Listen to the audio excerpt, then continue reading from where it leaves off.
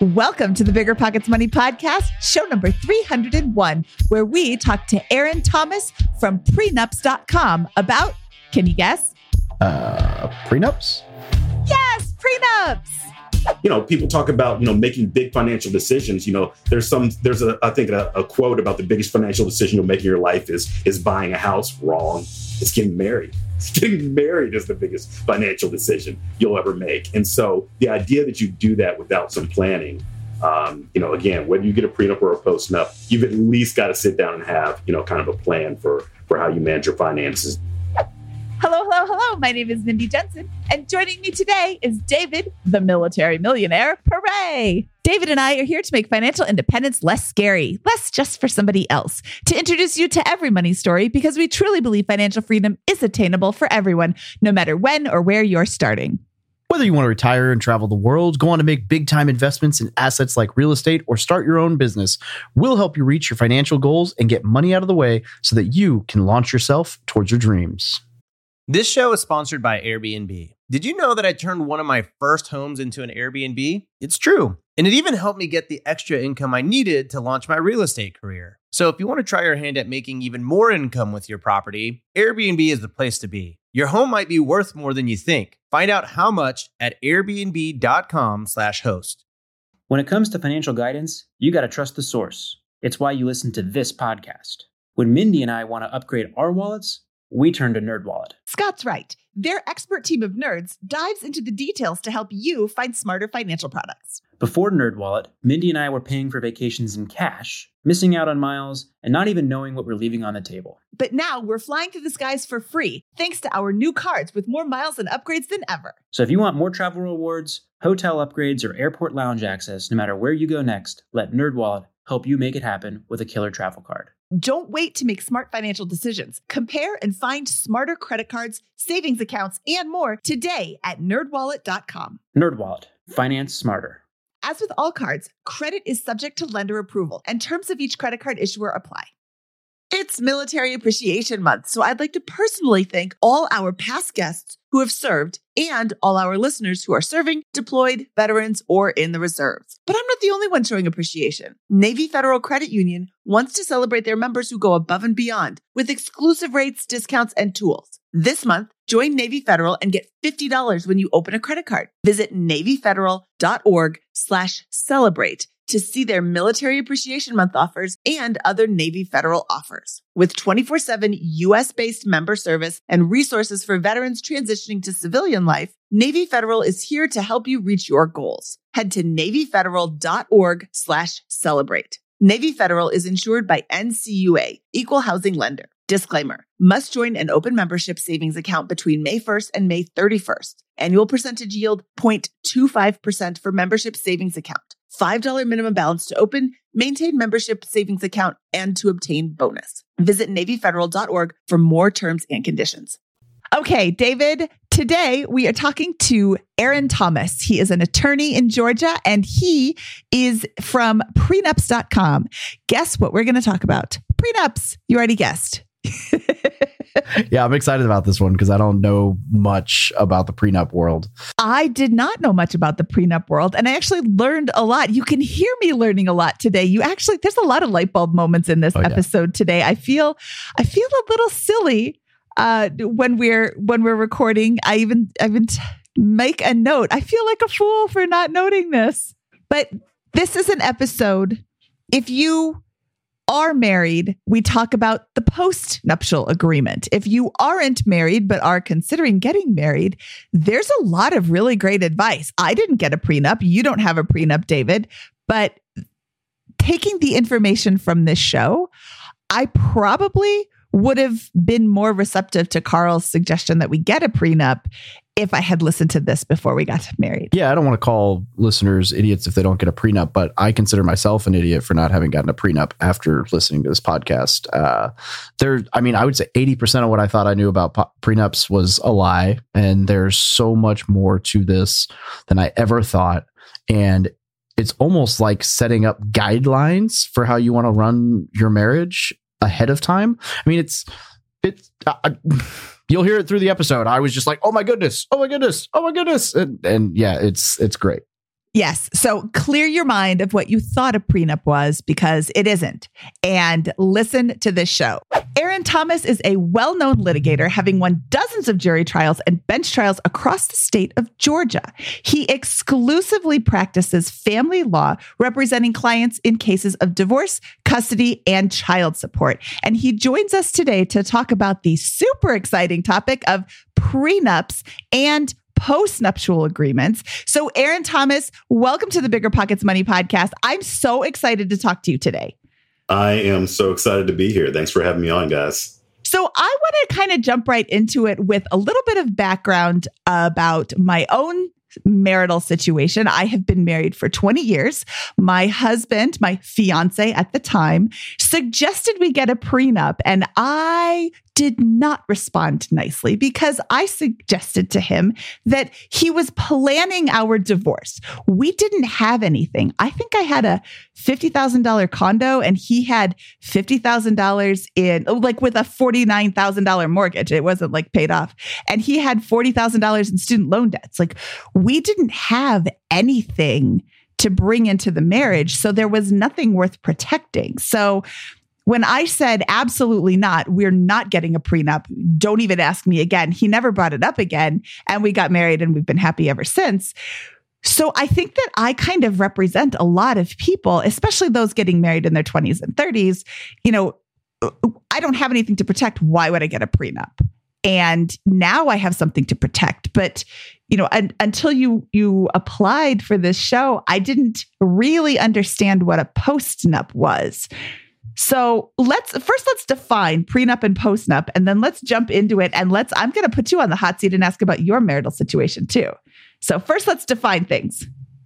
Yes, absolutely. So prenuptial agreements and postnuptial agreements are essentially the same thing.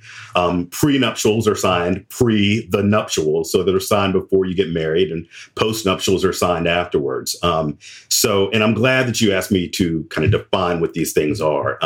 So a prenup or a postnup are essentially a written document, an agreement that a marrying couple or a married couple will sign that defines how they will handle their finances, yes, in the event of a divorce, but also during the marriage itself. And I think a lot of people kind of miss out on that second piece of it is they think, well, you know, I'm never getting divorced, or I'm never going to plan for the divorce.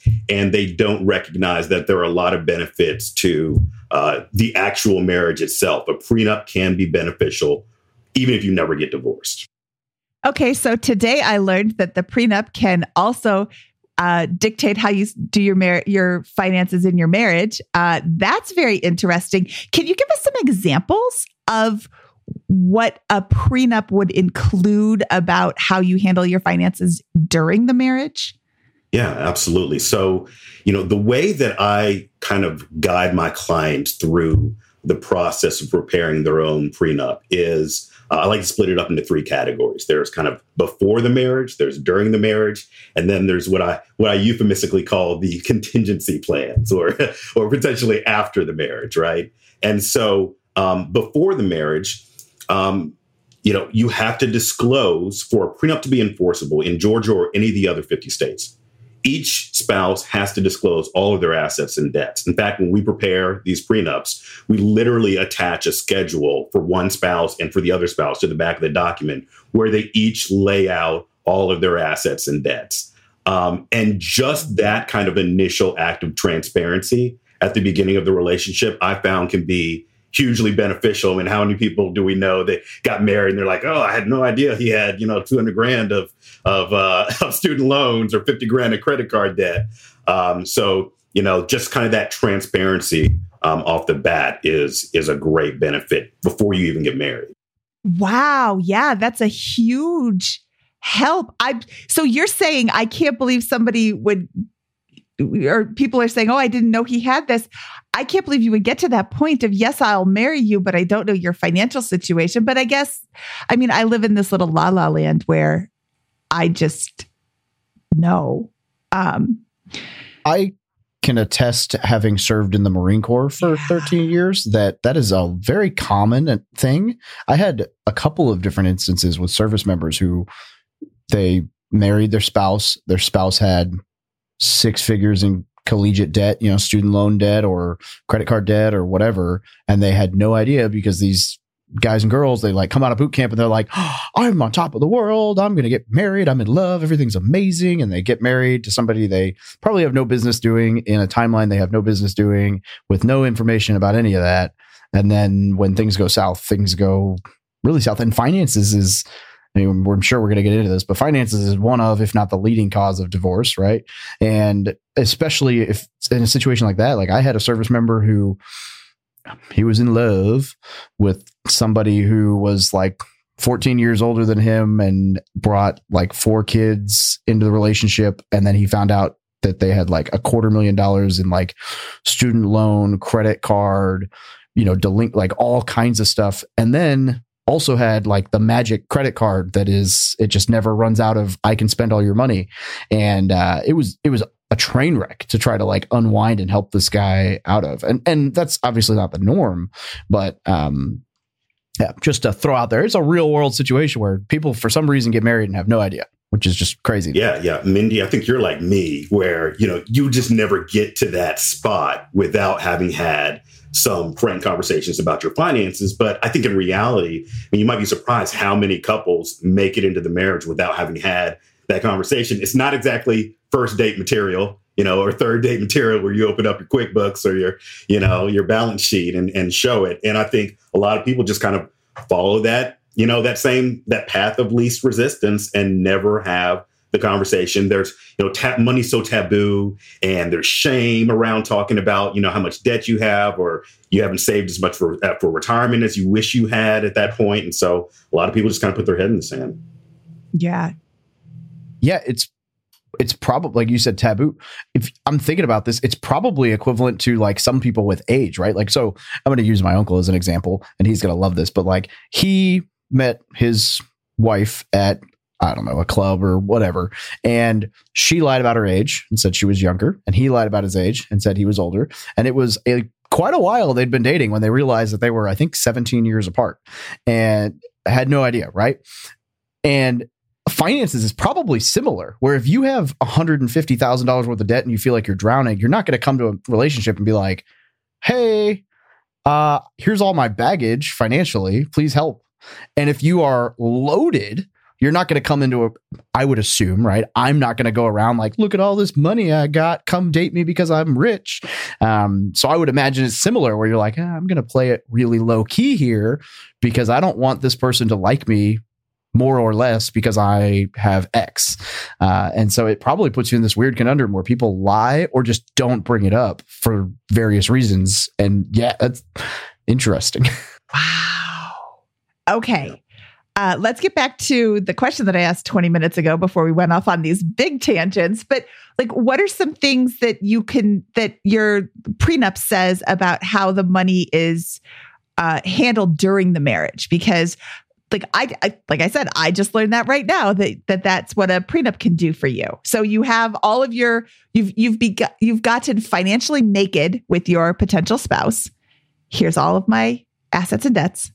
Yes. And so when it comes to managing your finances during the marriage, there are some things that work and there are some things that don't work. You mentioned your intro. I've been a family law attorney for years and years. I've done hundreds of divorces. And so I've seen kind of the patterns of things that people do, ways that people manage their finances that work and ways that don't work. And so, our parents' generation, it was very common for all of the expenses to be paid out of one account. All the money goes into one account. All the expenses get paid out of one account.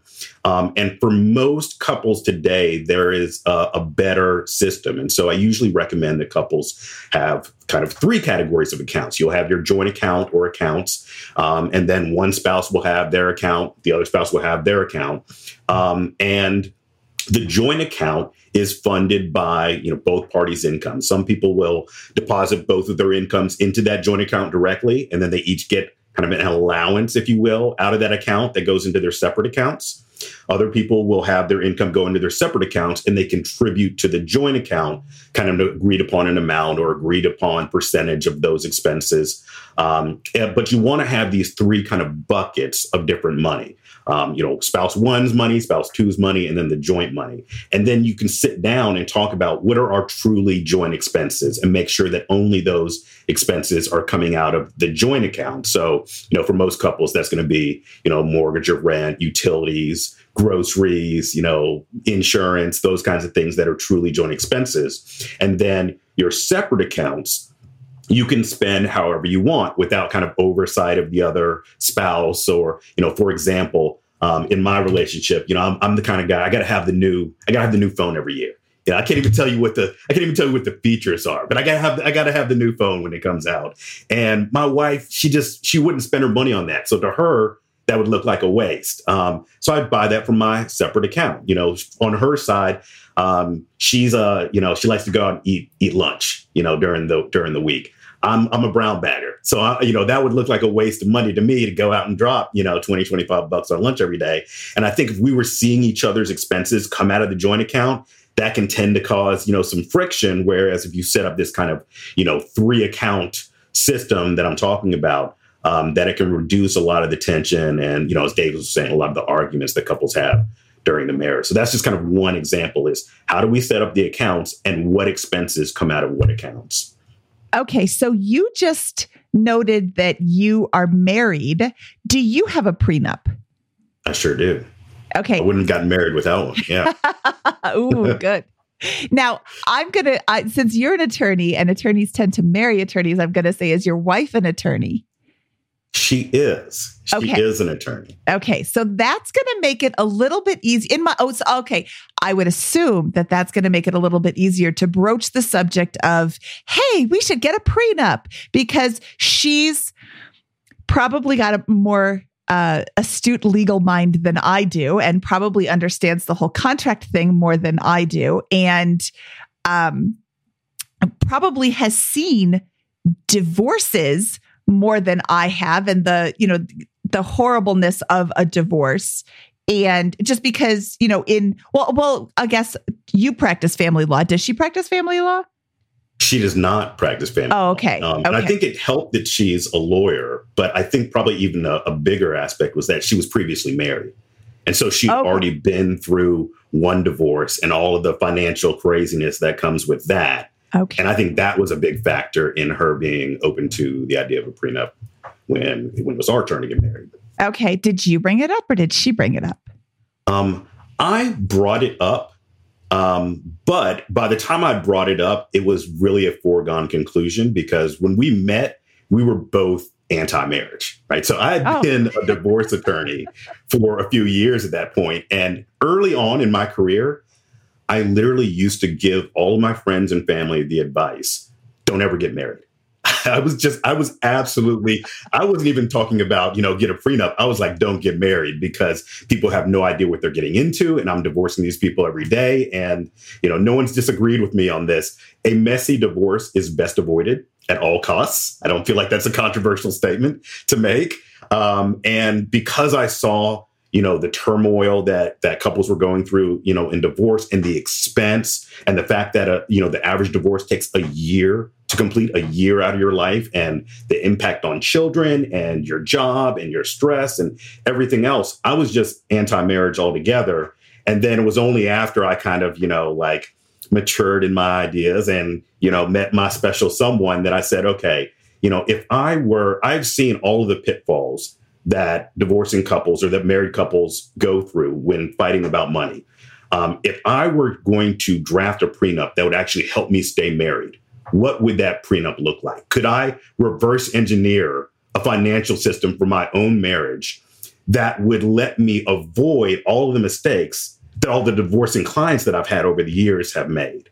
And that's really what kind of birthed the idea for prenups.com. I was trying to draft my own prenup and kind of eliminate the money arguments that I saw my clients having.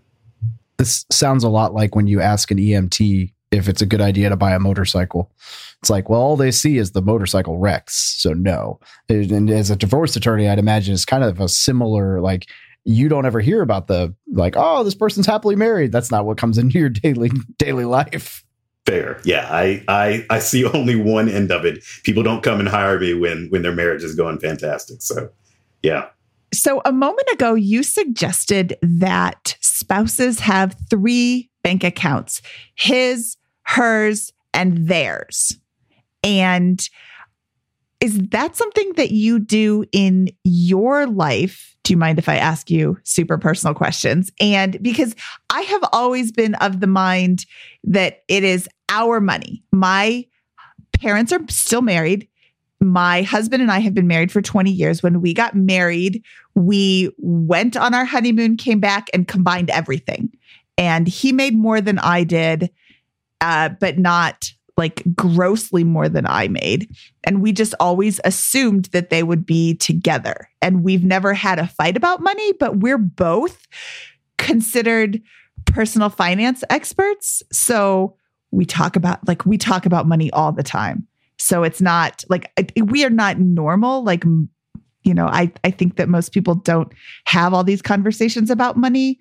But it seems like your way could be great, but I can also see issues popping up when there is such a income disparity. Later on in life, my husband made, I think, 4 times what I was making. And then I stayed home with the kids for a while and I was making 0. And I'm just wondering how you handle that sort of thing. Yeah. I actually think that these kinds of setups can be fantastic, especially in cases where there's a big disparity in income. So I'll give you a couple examples. In my own relationship, we kind of do what I call the inside out plan. So all of the income goes into the joint account. So we both see all the money that goes in there. And then we each get an allowance of an equal amount of money that goes into our separate account. So even though there might be a disparity in our incomes in our own household, we each kind of have our own spending money. One of the things I like to say is, you can't have 2 people living in the same household, but in completely different socioeconomic brackets. That's a recipe for disaster. There's got to be some kind of, sharing of the wealth, like inside, under your roof. For example, this is one of the cases that led me to come up with this system. I did a divorce one time where, the husband made like $200,000 a year. And the wife stayed home and was raising their children. And he gave her an allowance of $300 a month to spend. And he kept every other dollar a month. It's borderline abusive, financial abuse, what a lot of couples will do is when they're contributing to the joint expenses, they'll contribute proportionate to their income. So, for example, if you have, one spouse is making $10,000 a month and the other spouse is making $2,000 a month, and let's say the joint expenses are $3,000, so that'd be $1,500 per person. Well, if spouse 1 is making $10,000 and they contribute $1,500 to the joint account, that's no sweat. They got $8,500 left to spend. If the other spouse, though, is making $2,000 and they're contributing $1,500 to the joint expenses, well, then they're left with $500, at the end, and they can barely, go out and get their own lunch. But what a lot of couples will do is they'll say, okay, we will each contribute, our proportionate expenses. So like the higher earning spouse may contribute 80% of the joint expenses, pay 80% of the joint expenses, and the lower earning spouse will pay 20% of joint expenses. Or some couples will say, we'll each contribute 50% of our income to the joint account, no matter how much we make. And that way you kind of, even out the impact of disparate incomes between the spouses. Yeah, I think it's important to have the conversation. If you don't have the prenup, if you do have the prenup, you have to have the conversation about money. Unless you're on the same page. So I'm sitting here like, do as I say, not as I do, because I didn't have the conversation about money before we got married because I didn't need to. I knew he was frugal. I'm frugal. I knew that we weren't spending every dollar that we brought in because we used coupons all the time and we ate at home instead of going out all the time. And I'm very old. We would rent a movie from Blockbuster instead of going to the movies. And these are ways to spend time with each other without breaking the bank. But there's, if you aren't getting these same context clues from your partner, then you need to have these conversations. Like, how do you spend your money? And, we both drove really crappy cars. It's not like one of us was, living high on the hog and the other one was scraping by. But then, like I said, once we got married, we just combined everything. And I think one of the things that makes our marriage so successful is we don't fight about money, but we've also always had a surplus of it. We're just really frugal people. We don't spend as much as we bring in. And that is, that's going to be key right there, is when you're not spending every dime that comes in, there's already a surplus, so you don't have to fight about money. But there's also a lot of respect between the two of us, because I don't spend money on things without just checking in with him. Hey, do you care if I buy this purse for $200? And because he's like, no, I don't care. And he's, oh, do you care if I buy this bike for $1,000? I'm like, do you really need another bike? He's like, well, this one's a road bike and I only have a mountain bike. I'm like, yeah, I don't care. Or, hey, do you care if I buy a motorcycle? You haven't had a motorcycle in a while. I don't care. We've never had an argument about it, but it's just checking in. He's not telling me what I can and can't buy. It's just a respectful checking in, as opposed to, I'm just going to spend this money without talking to you. And that's only on frivolous purchases. Like when I go to the grocery store, I'm not calling up to say, hey, do you mind if I spend $100 on groceries? Because I'm the one that's cooking. I'm going to spend $100 on groceries because I need all that stuff to make the meals. But I forgot where I was going with that. Yeah, well, if I could jump in on that, because you said something that I loved, and I love that you dropped the word respect in there, because Mindy, what you and your husband are doing is you're kind of naturally doing what I kind of coach my clients to do in their own marriages and in their prenups. So, for example, a provision that we have in almost every prenup or postnup that we draft is conversations about money that's coming out of the joint account over a certain amount, right? So for some couples, that's $500. For some couples, it's $1,000. For, one prenup I just recently drafted for, a professional athlete, it was anything under $10,000. They didn't need to discuss. You're free to spend, $9,900, however you want, but anything over 10 grand you want to discuss. But most couples have some threshold amount that if the other spouse is going to be spending that much money from the joint account, they want there to be a discussion ahead of time. And just like you said, it's respect. It's not, going and begging for permission or, that kind of thing. It's just a mutual respect of, hey, if I'm going to make a significant purchase from the joint funds, that's something that impacts you. I should at least give you a heads up and give you a chance to say, voice your objection or be like, I'm okay with it. And, my wife and I do that. And we'll even do it for amounts that are under the amount, because it's an ingrained habit, and anything, for me, these prenups are drafted on three principles. It's communication, fairness, and transparency. And anything that promotes one of those three principles is a good idea for me. And so that's, that kind of hits all three.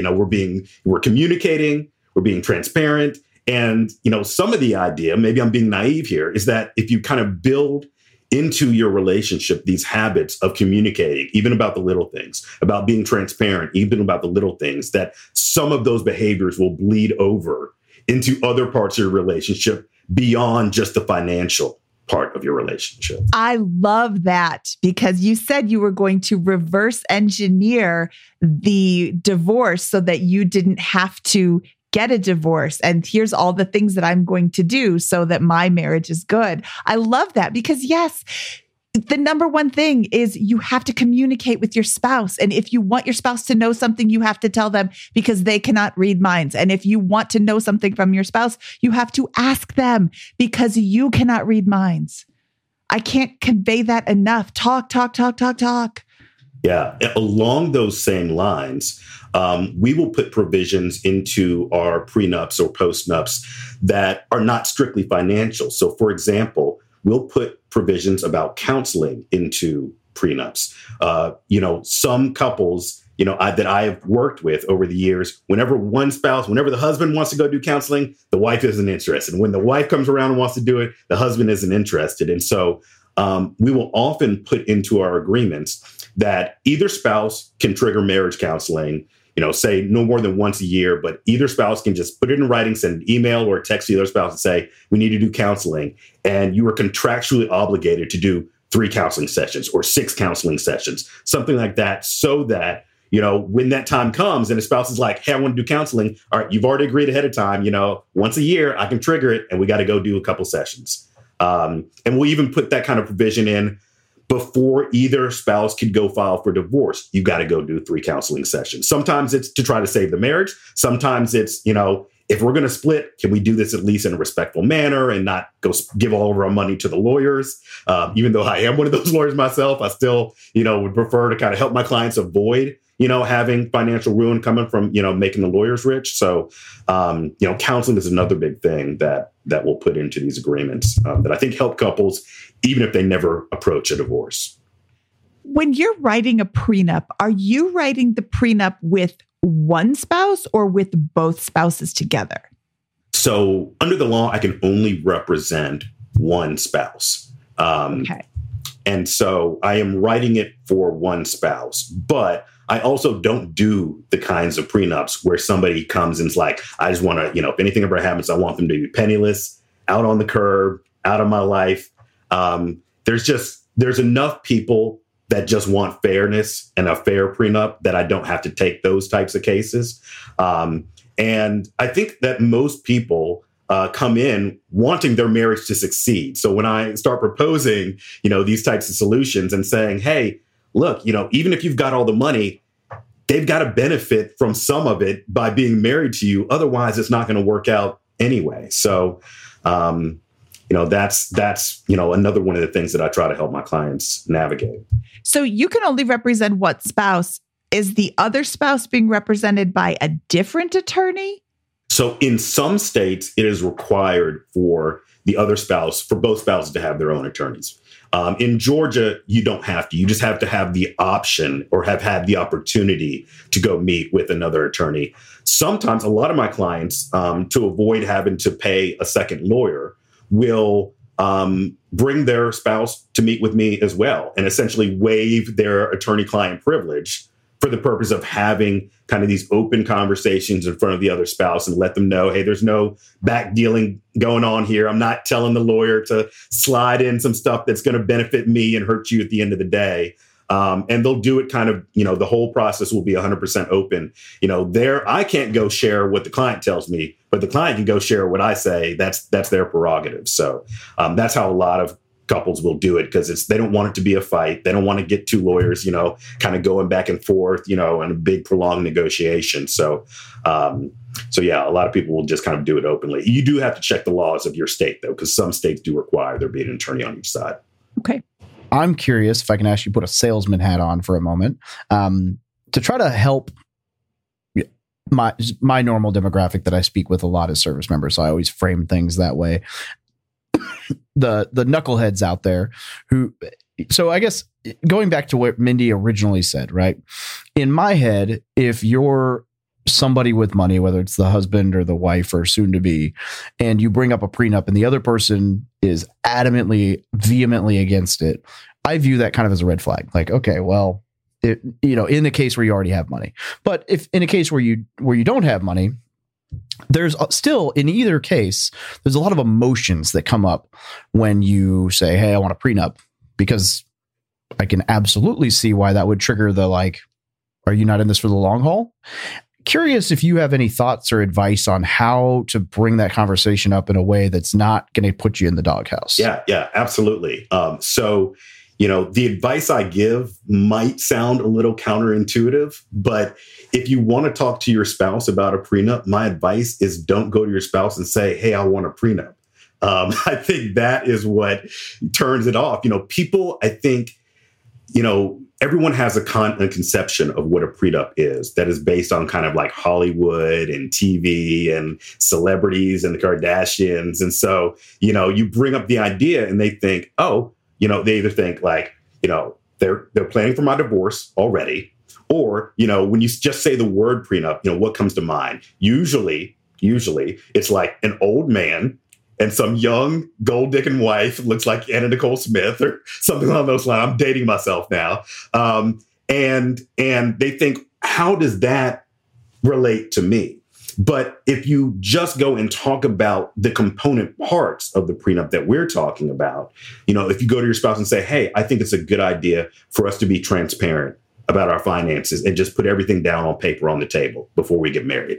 I think it's a good idea for us to kind of establish bank accounts and have a conversation about what money goes into what accounts, how much access to money do you have? How much access do I have to money? How do we pay our joint expenses? Do we want to, my wife and I have a provision in our agreement where, travel is our big thing that we'd like to do together. So we wrote in a provision where 5% of all of our income will be set aside for our travel fund. So whenever we want to travel, that money's there. For some people, it's, that first rental property that they want to buy, or it's, saving up for the house, or saving up for the baby, kind of planning in, or retirement, planning in how they want to spend their money, save their money over the course of the marriage. Or then, even if things go wrong and you don't work out, can we agree what would be fair ahead of time so that we don't have to pay that money to lawyers when all the trust is broken down and we don't communicate and we don't like each other anymore, to go fight about the money? Can we just say we both keep whatever we brought in and everything that we built together, we split 50-50, and then we can skip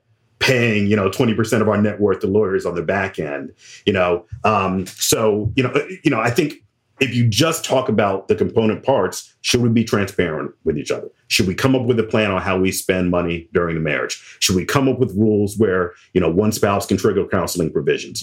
Can we agree that we're each going to have X amount of life insurance with the other person as a beneficiary? And then maybe after you've, gotten a number of these yeses, can we also just kind of be realistic and say, hey, a third of our friends are, getting divorced or in marriages, that have ended. Can we just agree now what would be fair if things didn't work out?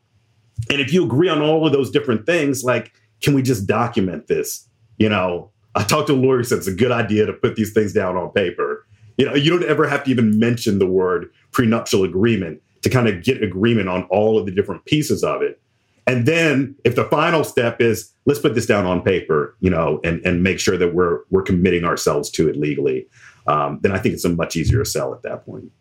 This show is sponsored by Airbnb. Did you know that a long time ago, before I ever started my real estate business, I turned one of my first primary residences into an Airbnb? And that's the extra income that I needed from Airbnb that gave me the confidence to go out and work for myself and eventually quit my 9-to-5 job. And now I have dozens of Airbnbs all over the country. I've even partnered up with the old David Green on a recent property in Scottsdale to take our portfolio to the next level. And of course, we host it on Airbnb. But you don't need to be a full-time real estate investor to start on Airbnb. As a matter of fact, I was self-managing 10 properties while working my 9-to-5 job, so I know anybody can do it. Think about it this way. You're looking for extra income and going on a vacation. Wouldn't it be great to rent out your space and let your property pay for itself while you're gone? I did this one time. I pitched my wife and my roommate, because we were house hacking, on the idea of renting out our home, and it paid for all of our expenses on a trip to Mexico City. So go and give it a try. It might just change your life, just like it did mine. And I really do mean that. Your home might be worth more than you think. Find out how much at airbnb.com/host.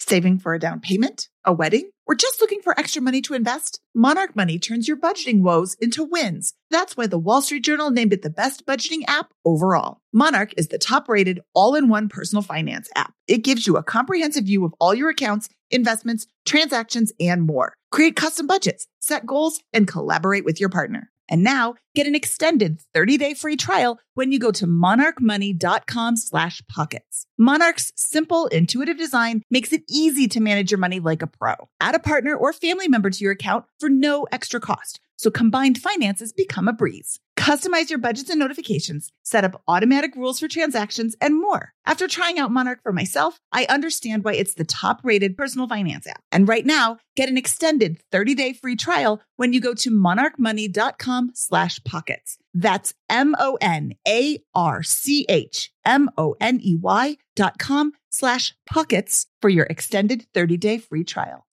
eBay Motors is here for the ride. Remember when you first saw the potential? And then through some elbow grease, fresh installs, and a whole lot of love, you transformed 100,000 miles and a body full of rust into a drive that's all your own. With over 122 million parts for your number one ride or die, you can make sure your ride stays running smoothly. Brake kits, LED lights, exhaust kits, turbochargers, bumpers, whatever your baby needs, eBay Motors has it. And with eBay Guaranteed Fit, it's guaranteed to fit your ride the first time, every time, or your money back. Plus, at these prices, you're burning rubber, not cash. Keep your ride or die alive at ebaymotors.com. Eligible items only. Exclusions apply. See ebaymotors.com.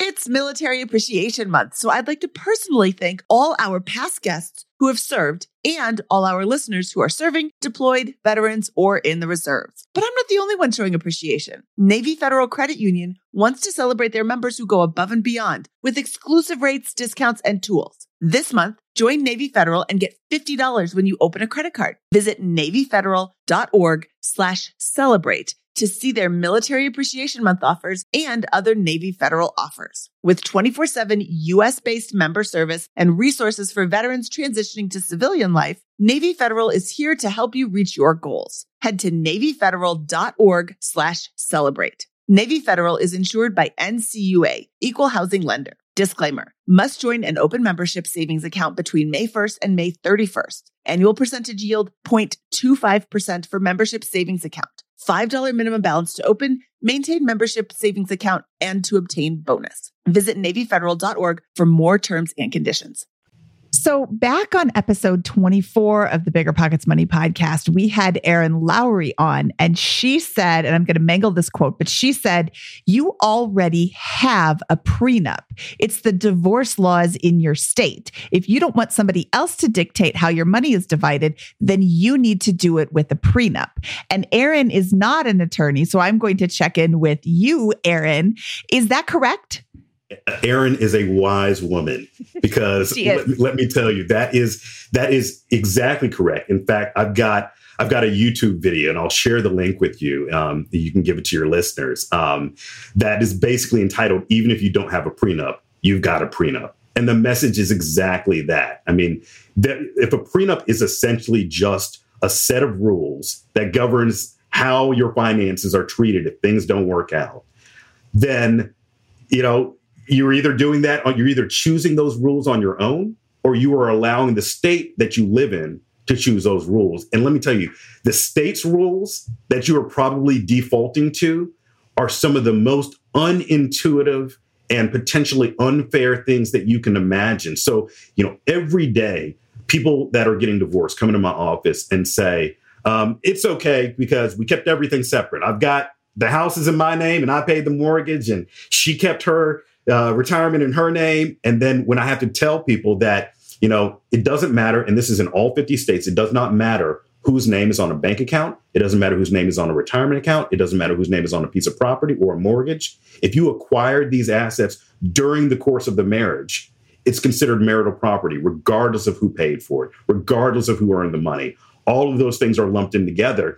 And for a lot of couples, it's the first time they hear it. They've been married 20 years and they've been paying all the expenses associated with this mortgage or this rental property all along that time, thinking that they've protected it by keeping it only in their name, only to find out. And they come in and they say, what do you mean he wants half of my retirement?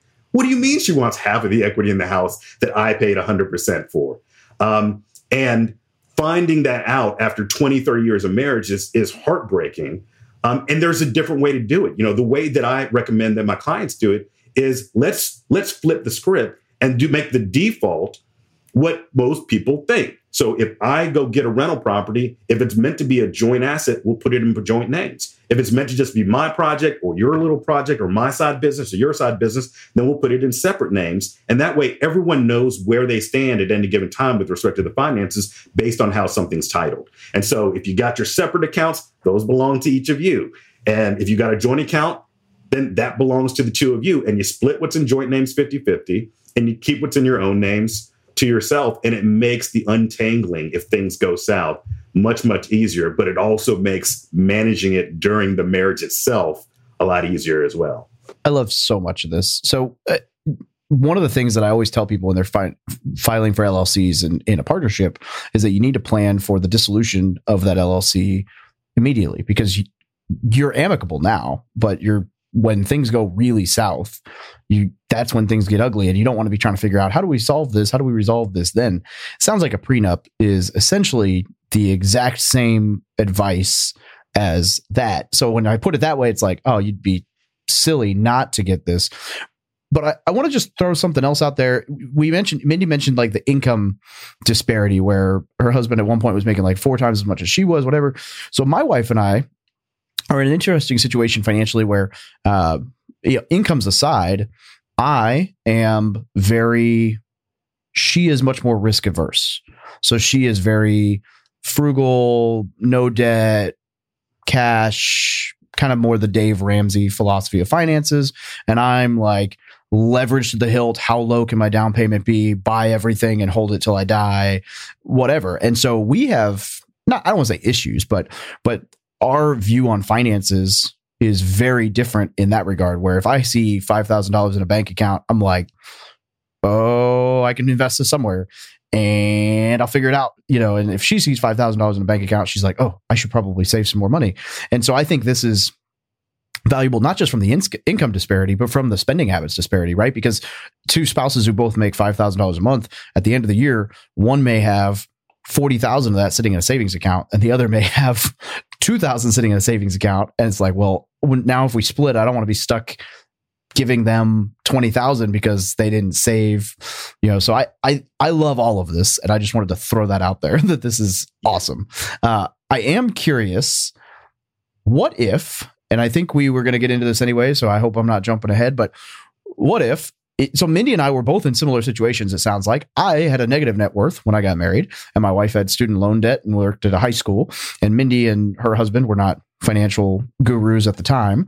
And so I'm curious what it looks like if somebody, or if there's even an option. I've heard the term post-nup, but what that looks like, or when that is or is not viable when you've been married for 6 years and you're like, there's a lot more money involved in this than there used to be.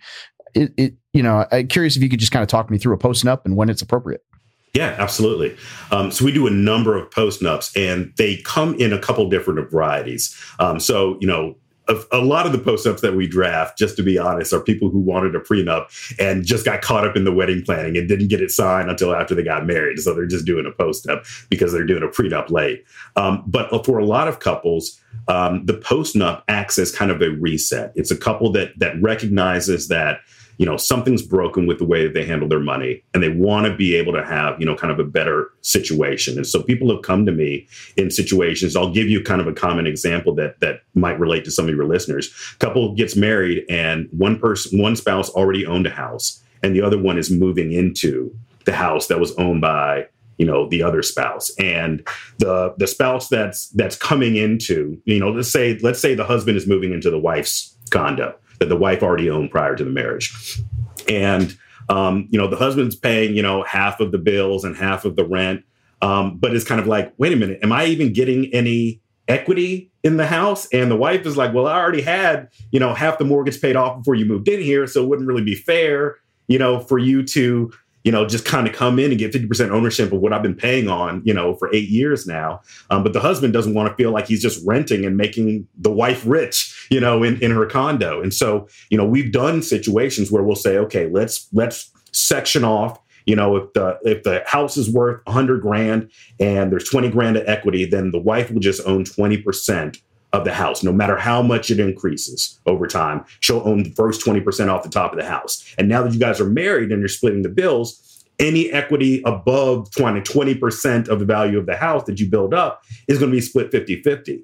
And now all of a sudden the husband doesn't feel like he's just throwing his money away to, give rental income to the wife, and the wife, doesn't feel like she's giving up the equity that she'd already built up in the house before the husband moved in, and they both kind of have a fair situation. And so often couples will come to me and say, we're in crisis. We're in financial crisis. We don't want to get divorced, but something's got to be fixed in terms of the finances. And because I've seen so many of these situations over the years, I can usually suggest some kind of compromise that'll help get the couple back on track. We'll draft it, we'll put it into a post-nup, and the couple can sign it. And, hopefully it acts as a way to, save the relationship. But also, if things don't work out, then at least they've got kind of a game plan for, okay, we know who owns what and how things will be divided in the unfortunate event that things don't work out. Okay. Now, tagging off of David's, how do you bring up the prenup question? How do you bring up the postnup question when only one of you is thinking about it?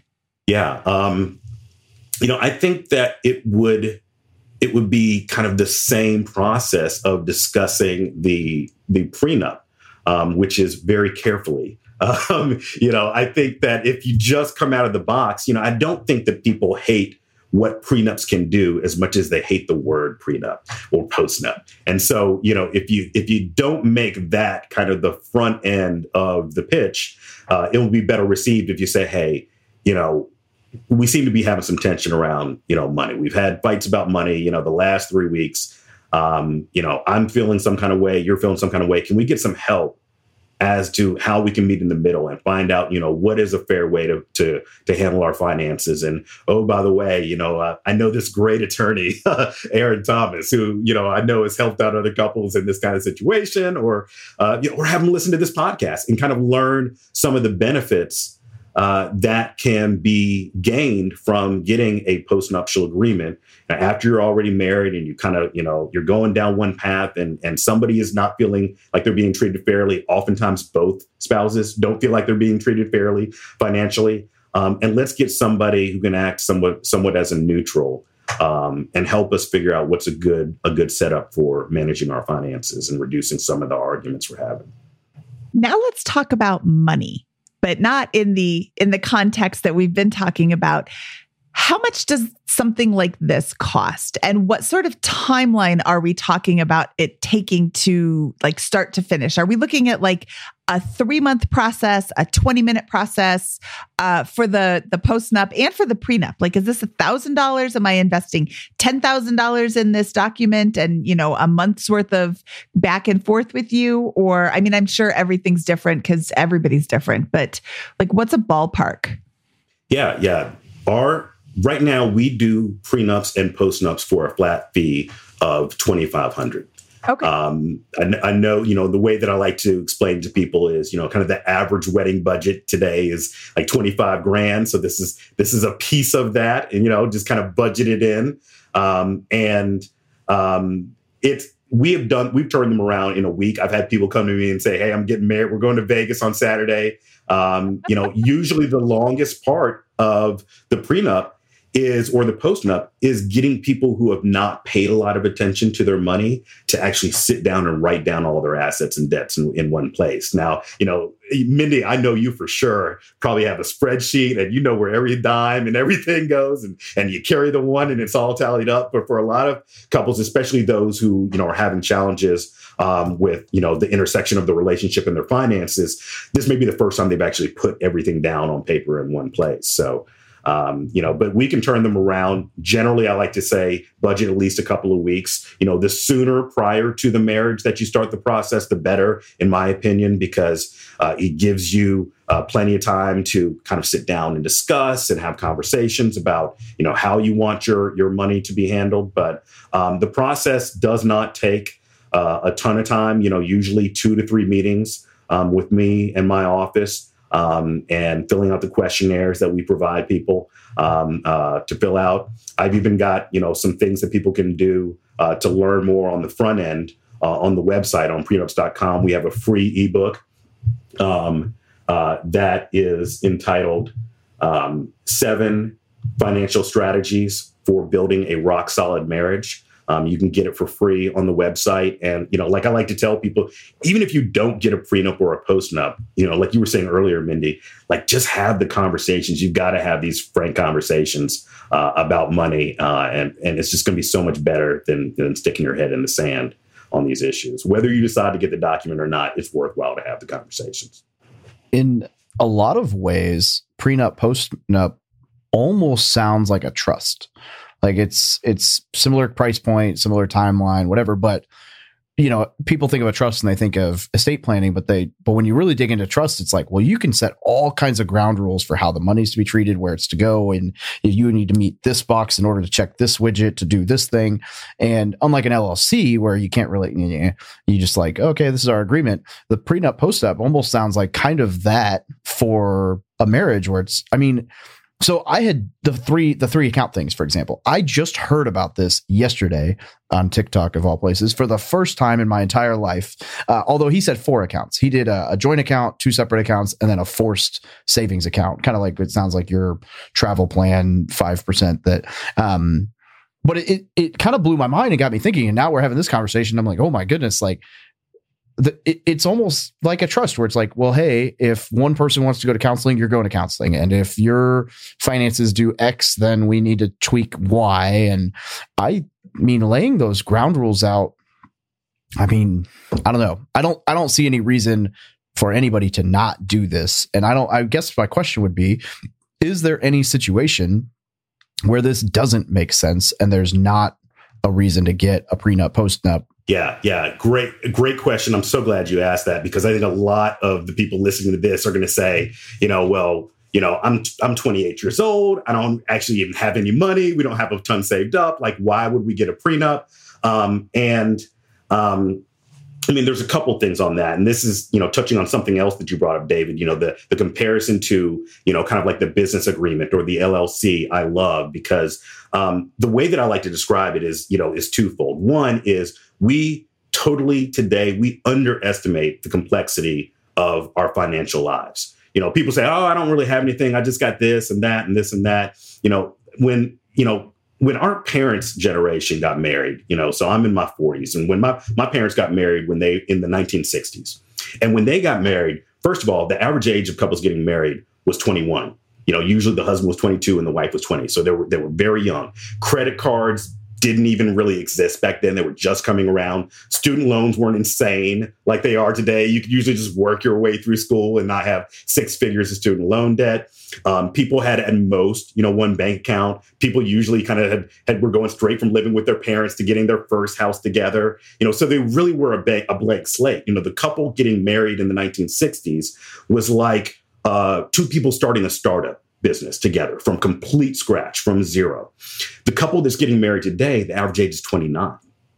And each spouse usually has 4 or 5 credit cards. They've usually got 4 or 5 bank accounts. They probably got a couple retirement accounts because they didn't roll over their first 401k into, their second job, because people change jobs more often today. Usually one or both spouses has a mortgage. One or both spouses has a car note, student loans. And so, whereas the couple in the 1960s getting married, it was like a startup. A couple getting married today, it's like merging 2 already formed corporations into one, and you're doing it. And besides all the assets and debts, because people are getting married later in life, they usually got a decade of financial habits that are baked into their lives because they've been living on their own outside of their parents' house for a decade before they got married. And so, and you would never merge 2 corporations without some kind of business agreement, without some kind of plan for what would happen if they get dissolved. And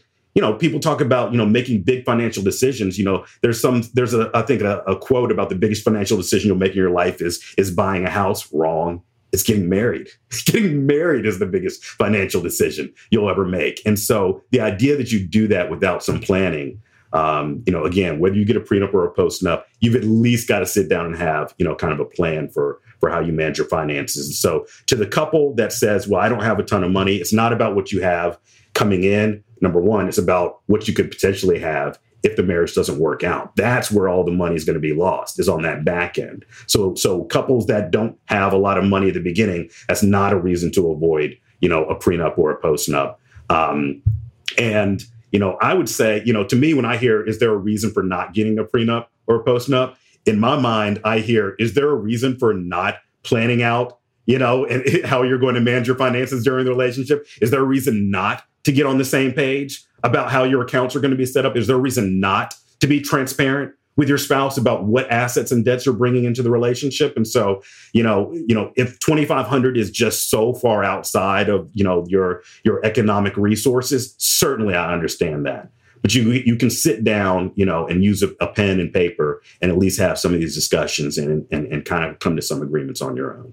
So when David started comparing marriage to a partnership and an LLC, that was like a light bulb moment. Oh my goodness. I spend so much time in the Bigger Pockets forums talking to people about structuring their partnerships. Hey, I'm getting ready to partner with somebody on a real estate deal. Is there anything I need to know before I do this? And I'm like, yeah, you need to I've said this, and I can't believe I didn't make the connection until just now. I've said, you need to put everything in writing before you buy the property, before you are financially obligated together, because while you're still friends.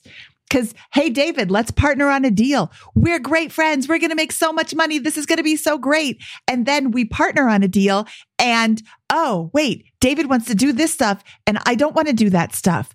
Man, I wish I would have talked to him about this before. Like, what are our plans for managing this property? What are our plans for managing our money while we're married? The parallels are so crystal clear now, and I feel like a fool for not seeing it before. David, you're brilliant. And I feel like an idiot. I don't know about that. To retract the brilliant statement, I'm just gonna. You're the okayest co-host I've ever had. So to create a laugh here, you're talking about the LLC, and we talked about all the, if something goes wrong, all the ways that you mitigate that, right? And you have to plan that out.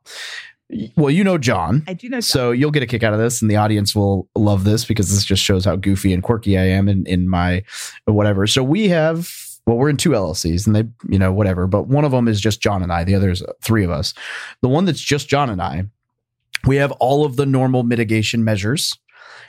The last bullet point we put in, if all else fails, that John and I will have a duel with paintball guns.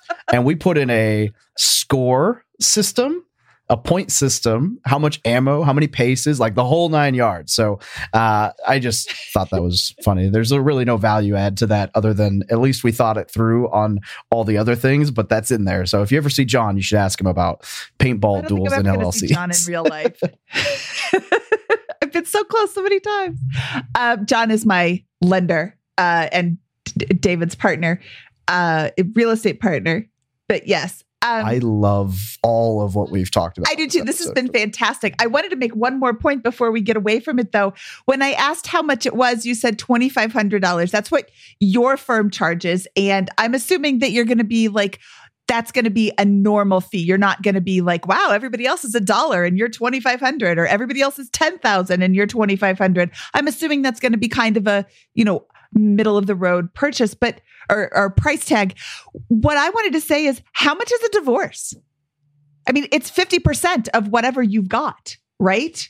Yeah. The average cost just for the lawyer's fees in a divorce is $15,000 per spouse. Per spouse. And per spouse. And that's the average. There's some people that do it uncontested, or they agree and it's fast, but there are also ones that go to $75,000, $100,000. I've worked on a case where one spouse alone dropped $1 million in attorney's fees over the course of the relationship. And man, even if his prenup cost $10,000 instead of $2,500, it would have been worth it. Obviously he had a lot of assets to be able to spend that much, in fees, but it is, to your point, it is a fraction of the cost of a divorce. And, beyond the difference in the financial cost, the stress and strain, the uncertainty, the leaving it up to a judge, a complete stranger who knows nothing about you or your life, and is going to hear each of you, you and your spouse talk for a few hours and make a decision that impacts your entire financial future. Gosh, I'd sure like to put that back in my hands rather than leave it up to chance. So, in my view, the cost is well worth it. I don't ever plan on getting, a divorce, but I've already seen tons of benefits of having these conversations and getting on the same page with my spouse in terms of how it plays out in our relationship. So, hopefully this is a benefit to some of your listeners. Hopefully somebody who's listening right now is going to go sit down with their spouse and say, hey, got a few things we need to talk about. I hope so. Well, obviously this isn't the example, but I just laughed when you said the $1 million on a divorce. My thought process immediately went to the fact that Mackenzie Scott is the third wealthiest woman in the world because she divorced Jeff Bezos. And obviously she had a lot more to do with all of that. I'm not saying like she deserves no credit, but it's like, if you think about from like the standpoint of somebody like, holy crap, divorce. I can only imagine what kind of fees went into all of that. And so you're absolutely right. Like, planning ahead is so much more affordable than not planning ahead. Absolutely. Aaron, this has been a very enlightening episode, and I really appreciate all that you have shared with us. If somebody wants to get in touch with you, where can they find out more about you? Yes. So if you want to learn more about me, if you want to learn about prenups or postnups, you can go to prenups.com, prenups.com. And there's also links on there to the YouTube page. You can download the free ebook. And if you're in Georgia and want to hear about our other family law services, you can find me at AaronThomasLaw.com. Aaron, this has been fantastic. Thank you so very much. Thank you so much for having me on. This has been a blast. I was just going to ask if we missed anything, if there was any question that you think is worth tagging on before we get off, because as much as we've probably gone longer than we normally do, I am loving this and learning so much. So if there's something we missed, I would love to hammer it out before we let you go. You guys asked the right questions and let me get my pitch in. I mean, the one parting thought that I would leave, people with is just to, improve your communication about these things. Marriage is the most, it's the most important financial partnership you'll ever have. And, it deserves conversation. Oh, I love that. Love that. Yeah. So good. You're going to mark that as a quote. You better mark that as a quote. I'm going to. Aaron, this is awesome. I'm going to probably hound you sometime after this show and see what it's going to take to get you to come talk to my mastermind about this so they can pick your brain. Cause this is, I've never thought about any of this, and I know so many people, it's the exact same thing. And my goodness. Yeah, I had no idea. What you're exactly right. What I thought I knew about prenups was what is in movies, TV, and the news. And I never knew probably 90% of what we just talked about, which is, I clearly get excited when I learn new things. Yeah, I'm glad it's been of help. I'm open for speaking engagements, as you see. So reach out anytime, David. It's been great. Holy cow, David. That was such a great episode. What did you think of Aaron? It's the second best episode that's ever been on Bigger Pockets Money, right under mine. No, that was in a real note. I mean, you heard it through the show. This was amazing. I got it's not very often. So much good information. Yeah, it's not super common for, not to say that I know everything, but like for me to go through an episode and literally like every single conversational point, I'm like, oh, I didn't know that. Oh, yep, didn't know that. Oh, wow, I didn't know. Oh, like the whole thing was just gold mine after gold mine after gold mine. I loved it.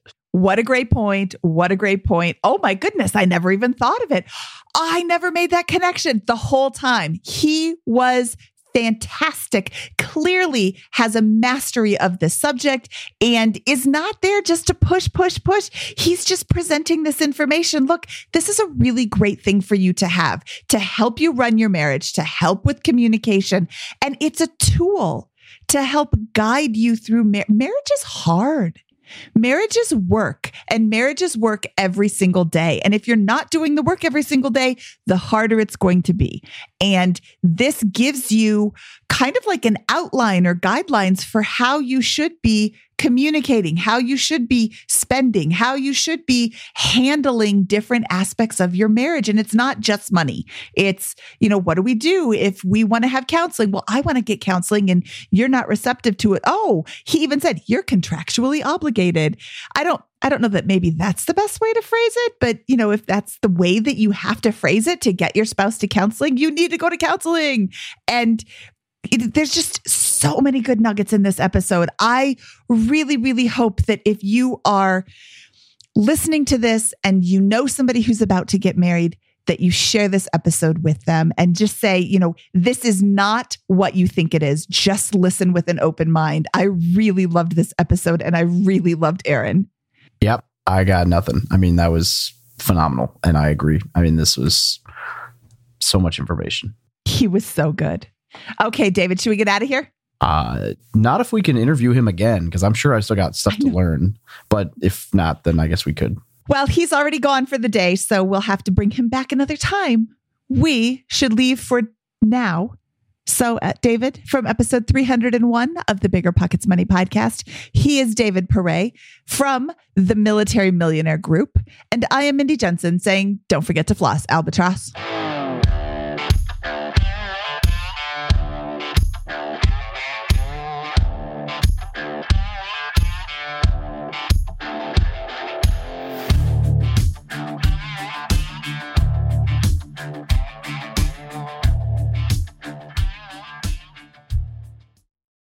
It's Military Appreciation Month, so I'd like to personally thank all our past guests who have served and all our listeners who are serving, deployed, veterans, or in the reserves. But I'm not the only one showing appreciation. Navy Federal Credit Union wants to celebrate their members who go above and beyond with exclusive rates, discounts, and tools. This month, join Navy Federal and get $50 when you open a credit card. Visit NavyFederal.org/celebrate to see their Military Appreciation Month offers and other Navy Federal offers. With 24/7 U.S.-based member service and resources for veterans transitioning to civilian life, Navy Federal is here to help you reach your goals. Head to NavyFederal.org/celebrate. Navy Federal is insured by NCUA, Equal Housing Lender. Disclaimer, must join an open membership savings account between May 1st and May 31st. Annual percentage yield 0.25% for membership savings account. $5 minimum balance to open, maintain membership savings account, and to obtain bonus. Visit NavyFederal.org for more terms and conditions.